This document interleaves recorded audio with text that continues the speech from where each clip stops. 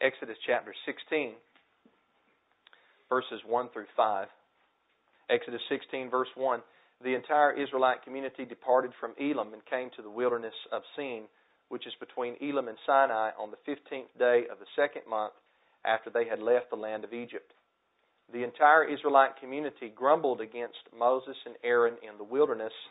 The Israelites said to them, "If only we had died by Yahweh's hand in the land of Egypt, when we sat by pots of meat and ate all the bread we wanted. Instead, you brought us into this wilderness to make this whole assembly die of hunger." Then Yahweh said to Moses, "I am going to rain bread from heaven for you. The people are to go out each day and gather enough for that day.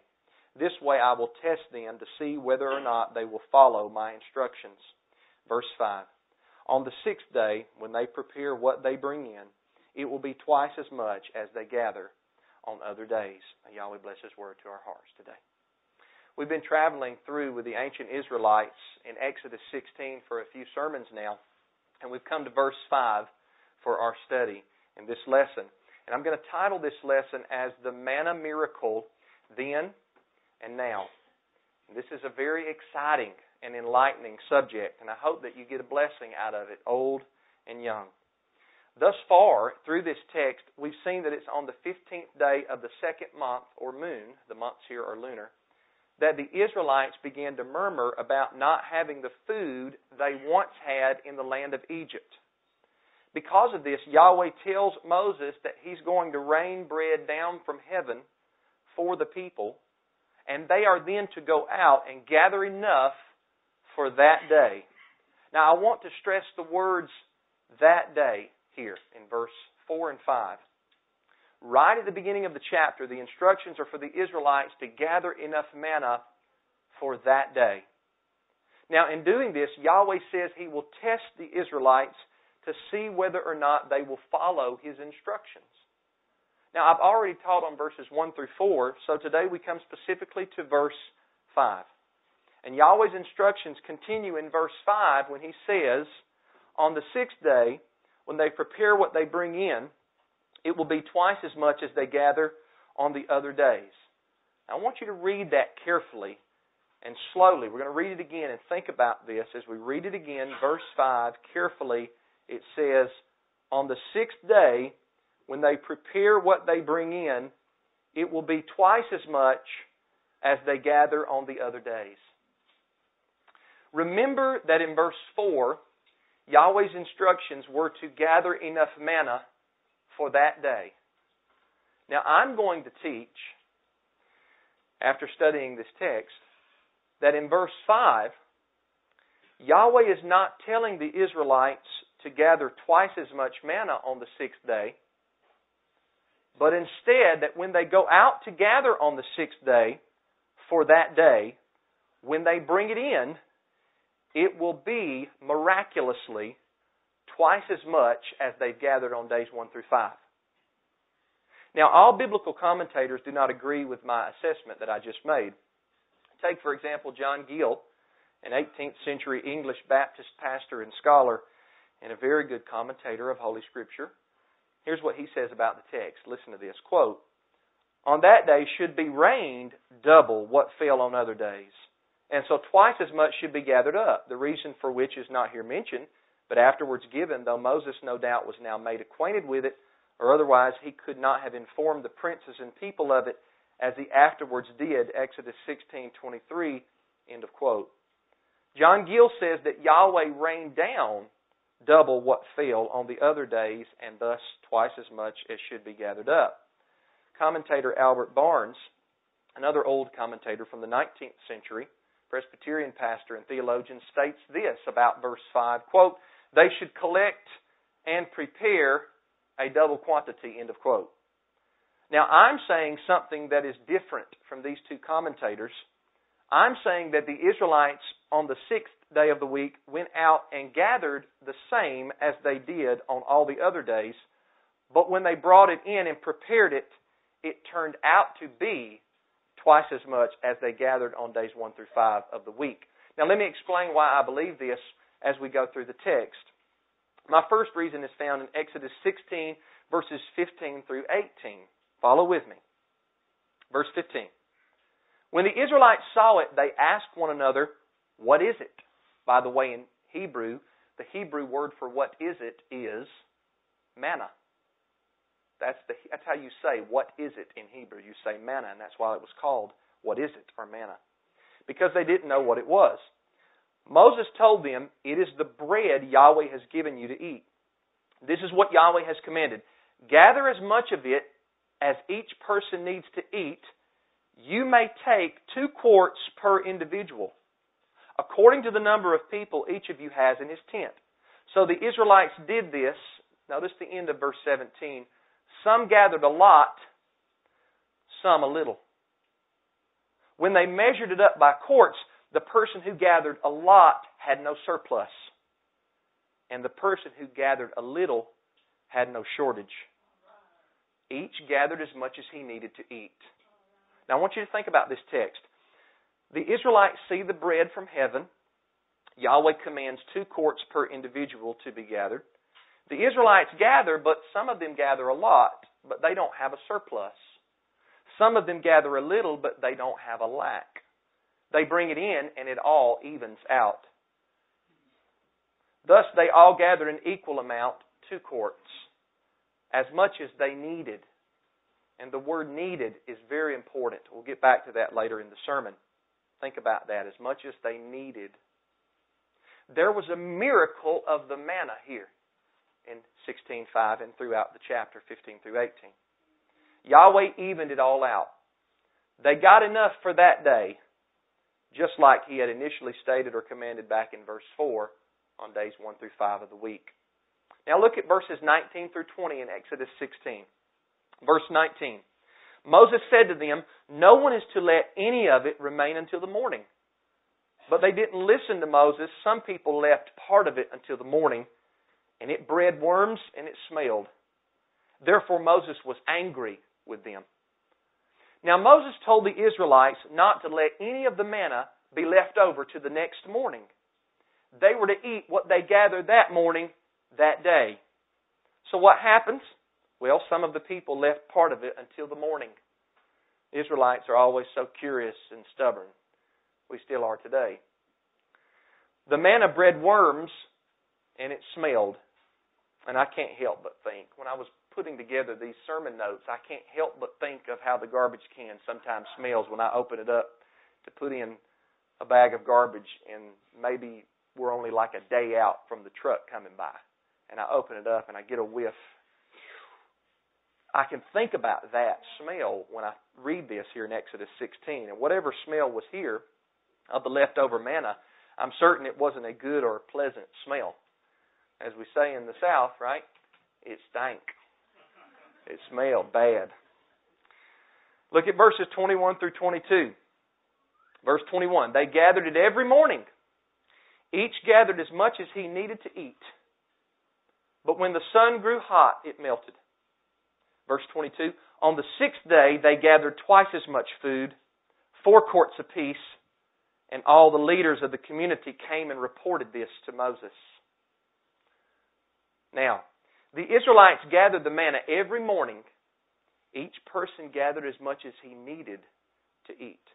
Remember back in verses 15 through 18, it was an equivalent amount across the board throughout all of Israel, whether you gathered a lot or whether you gathered a little.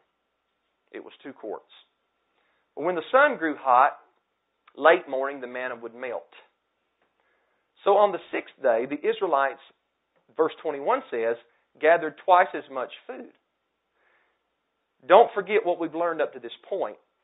People usually read this verse by itself, as I have done in the past, and say, see, they actually did gather twice as much manna on the 6th day. But I want you to remember this. They were already instructed in verse 4 to gather enough manna for that day. Verse 5 says when they would bring it in on the 6th day, it would be twice as much. Verses 15 through 18 show that each day when people gathered, there ended up being an equivalent amount, 2 quarts apiece, no matter if you gathered a lot or you gathered a little. And notice verse 22. This is really good. It says that they gathered 4 quarts apiece on the 6th day. Now, would not this work the same as the regular 2 quarts apiece on the other days? In other words, if they all gathered an equivalent of 2 quarts on days 1 through 5 of the week, would not day 6 be an equivalent of 4 quarts, regardless of how little or how much they actually gathered? And at the end of verse 22, this is really exciting. It says, all the leaders of the community came and reported this to Moses. Reported what to Moses? Did they just report, well, the Israelites, Moses, they went out and they purposely gathered twice as much manna? I don't think so. What they came and reported, and the need was felt by the leaders to go report it to Moses. Why? Because what they were reporting was a miracle. They had been measuring the manna at 2 quarts apiece per person on days 1 through 5. And they went out to gather on day 6, just like the other 5 days of the week. Some gathered a lot, some gathered a little. But when they measured it on day 6, it came out to 4 quarts apiece per person. So the leaders say, whoa, we got to go tell Moses about this. Now Yahweh was supplying the Israelites with what they needed. With what they needed. No more or no less. With what they needed. He was teaching them, catch this, He was teaching them to trust Him. And when the leaders saw this in verse 22, they had to come to Moses and tell him about it. Because Moses is the main man in Israel. Day 6 was working out differently than days 1 through 5. And we know why. The supply of manna on day 6 was miraculously given by Yahweh for not just day 6, but also for day 7, which was the Sabbath. And that's exactly what happened. Look at verses 23 through 26. After the leaders come and tell Moses about the miracle, verse 23, he told them, this is what Yahweh has said, tomorrow is a day of complete rest, a holy Sabbath to Yahweh. Bake what you want to bake, and boil what you want to boil, and set aside everything left over to be kept until the morning. So they set it aside until the morning as Moses commanded, and it did not smell or have any maggots in it. Eat it today, Moses said, because today is a Sabbath to Yahweh. Today you won't find any in the field. For 6 days you may gather it, but on the 7th day, the Sabbath, there will be none. Moses explains what is happening and the reason the manna came to 4 quarts instead of 2 on the 6th day, because Yahweh was teaching them about His provision for them for the Sabbath.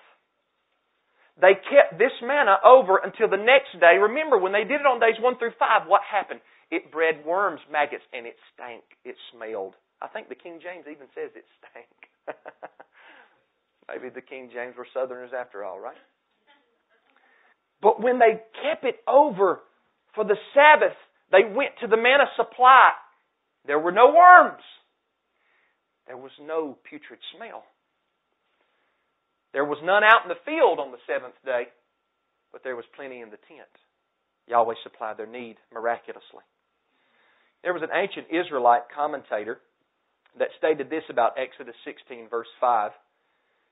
In the medieval period, he says this, quote, of what they were accustomed to gather each day of the rest of the days of the week, double. I believe that the meaning of what they will bring in, and it will be double, is that after they bring it, the manna, by measuring it, they will find it to be double of what they gather and measure every day. End of quote. Also, the Pulpit Commentary on the Bible has this to say about Exodus 16:5. Quote, some commentators suppose that in these words is implied an order that on the 6th day they should set themselves to gather a double quantity. But the natural meaning of the words is that having gathered the usual quantity, they should find when they measured it that by miracle the supply sufficient for 1 day was multiplied so as to suffice for 2. This view is in harmony with verse 18, which tells us of a miraculous expansion and diminution of the manna after it had been gathered. And with verse 22, which show us that the rulers surmised by the miracle of the 6th day. End of quote. The Pulpit Commentary mentions the expansion, as it calls it, and the diminution, as it calls it. Remember, the one that gathered much, had no surplus, He that gathered little, he had no lack. It all evened out. Apostle Paul uses this by analogy in 2 Corinthians when he's talking about giving to the congregation at Corinth. Yahweh supplied just the right amount of manna that each Israelite needed in the wilderness. And Yahweh supplies our needs too. Amen. See, the miracle of the manna still goes on for the children of Yahweh. He supplies our needs, whether we have much work or whether we have little work. Whether it looks like we have too much or whether it looks like we have too little. He always supplies our needs, does He not? Who in here is without clothing? I'm looking at all of you, and you look clothed. You don't look naked, so I think He supplied everybody in here with clothing. Who in here is without food? Nobody raised their hand. I'm looking at y'all all still. Don't look like y'all missed too many meals, right, brothers and sisters? Yahweh has supplied us with food, with clothing, with shelter. Paul tells us that we're to be content with these things. I don't think anyone in here is without either of these things. Yahweh is supplying what we need. Our needs. I'm not talking about our wants. I'm not talking about the lusts of our carnal flesh. I'm talking about our needs. And if He is supplying your needs, and if He is supplying my needs, we should be very thankful. Philippians 4:19 says this, "And my Almighty will supply all your needs according to His riches in glory in the Messiah, Yeshua." And if He's doing that in your life, you need to give Him the praise. Give Him the praise. Let Him know how thankful you are that He supplies what you need when you need it. I cannot tell you how many times I thought I would not have enough, and I began to worry. There's been times in my life when I wondered how this bill or that bill would get paid, and I worried, but Yahweh supplied my need. There's been times when I wondered if I'd have enough food to feed my family. I have wondered that before. And now with 2 teenage boys, that's not always an easy task. Amen? Do you have some teenagers in your house? My mom used to tell me, "How do you eat so much?" I didn't know then. I've slacked off now, and now I wonder how my boys eat so much. They eat way more than I do. It's not just seconds, it's thirds. I feel they're growing boys. Give it to them, let them eat. Yahweh always supplies my family's needs when it comes to food. I've sometimes wondered how I would get everything accomplished in a busy week where I had a lot to do. Work-wise, ministerial-wise, visiting-wise, phone calls-wise. Everything's up. My mind is racing. How am I going to get it all done? But yet Yahweh gave me strength. I got it done. It's behind me. He supplied my need. Sometimes people wonder how Yahweh will supply their needs when they start keeping the Sabbath. Human reasoning reasons that you will make more working 7 days straight than working 6 days and resting the 7th. Well, how about trusting Yahweh and His law that is for our good? He told the Israelites He would provide, and He did. He tells us today the same thing. And He's still Yahweh Yireh, Yahweh our provider. When you work for 6 days and give the 7th day to Yahweh, that's called keeping the Sabbath. You don't work, but you rest on the 7th day. When you honor the Sabbath and give that day to Yahweh, and come to the church gathering that we hold here every Sabbath day, Yahweh will supply your needs. He will bless you and supply what you need. And you might think, well, Brother Matthew, it looks like people in the world have their needs supplied too. How do you explain that? This is how I explain that. Yahweh is merciful to the ungrateful. Luke chapter 6, I just got through teaching this. Yahweh causes His sun to shine and His rain to come on the righteous and the unrighteous. When it rains, it just doesn't rain over the house of the believer. It rains right next door over the house of the unbeliever. And the sun, the S-U-N, sun, all the benefits that it brings. Brother Jerry, I walked outside the other day and the whole sky was lit up. And I thought, wow, that sun is so powerful. Yahweh created it and it's lighting up everything. Whereas before, 3 or 4 hours ago, I couldn't see anything because it was dark. Well, that blessing of that sun rises on the just man's house. That's the righteous man's house. But it also rises on the unrighteous man's house. Yahweh is merciful to even the ungrateful. And He's even merciful to us Israelites when we're ungrateful. Can you say amen?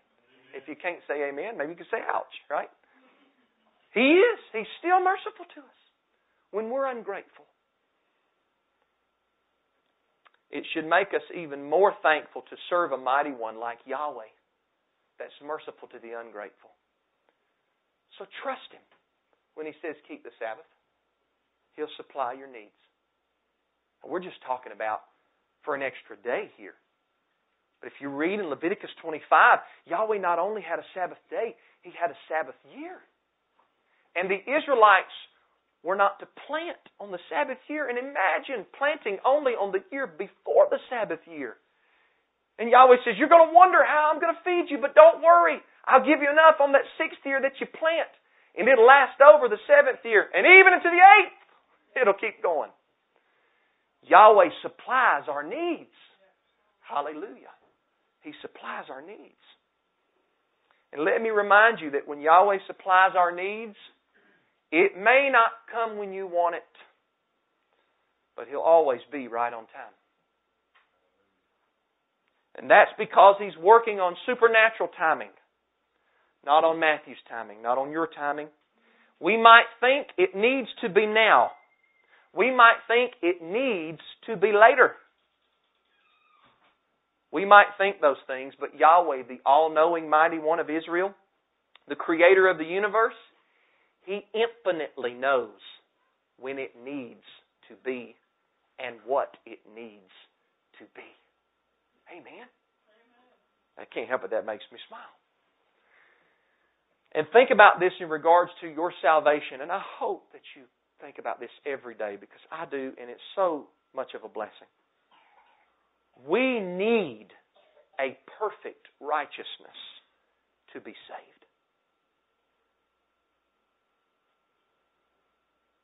We used to sing a song, 99 and a half won't do. Come on, brother, let's make 100 in the church.